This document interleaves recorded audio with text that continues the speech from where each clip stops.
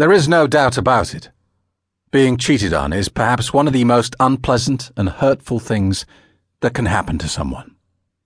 If you suspect your partner is cheating on you, then you may be tempted to confront them. This is almost always a bad decision, unless you are 100% certain and you have the evidence to back up your accusations. Patience is the key. If you're wrong, you could end up doing irreparable damage to your relationship. If you are correct but can't prove it, all you're going to do is encourage your partner to work even harder to cover his or her tracks. My name is Craig Beck. I'm a renowned expert in the field of human behavior and lie detection.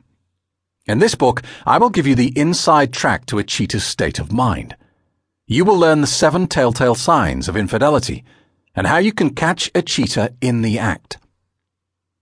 In To Catch a Cheat, you will discover how you spot the behavior of a cheat, using the internet to catch your cheating spouse, the people most likely to be unfaithful, how to respond to cheating behavior, the 10 vital do's and don'ts of catching a cheating partner, and much more besides.